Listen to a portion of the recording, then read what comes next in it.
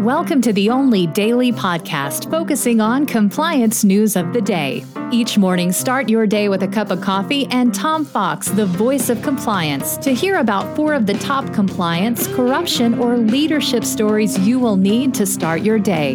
The Daily Compliance News is a production of the Compliance Podcast Network. First, a word from our sponsor.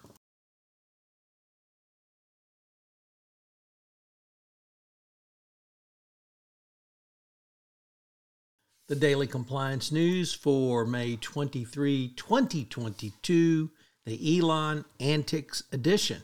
And we begin with that story from Reuters, who suggests that the Tesla brand has been criticized by recent antics of Elon Musk, including his harassment, the claim of harassment brought against him, or rather made public recently, and his criticism of the Democrats.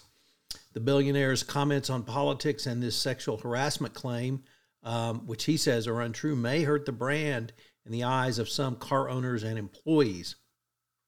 Musk denied a report that he sexually harassed someone, but no comment on whether he authorized payment. So Musk's response to all of this has been just to attack more. And whether that impacts his or the value of Tesla shares, Reuters says perhaps. Next up, from the Wall Street Journal, Risk and Compliance Journal, Richard Vanderpoort reporting, Arthur Hayes, co-founder and former CEO of the cryptocurrency derivative exchange BitMEX, has been sentenced to serve 6 months of house arrest for violating U.S. sanctions by failing to establish a compliant anti-money laundering program. He has already paid a $10 million penalty in connection with the settlement. The judge held the violations were serious, but didn't warrant more than a year in prison that the prosecutors had sought. This is a closely watched test of the U.S. power to impose banking rules on offshore crypto exchanges. Next up, from the New York Times, a very interesting article drawing a straight line from Jack Welch's reign at GE to Elon Musk's Twitter feed. The one-time manager of the century, Jack Welch, allegedly paved the way for CEOs to moonlight as internet trolls. The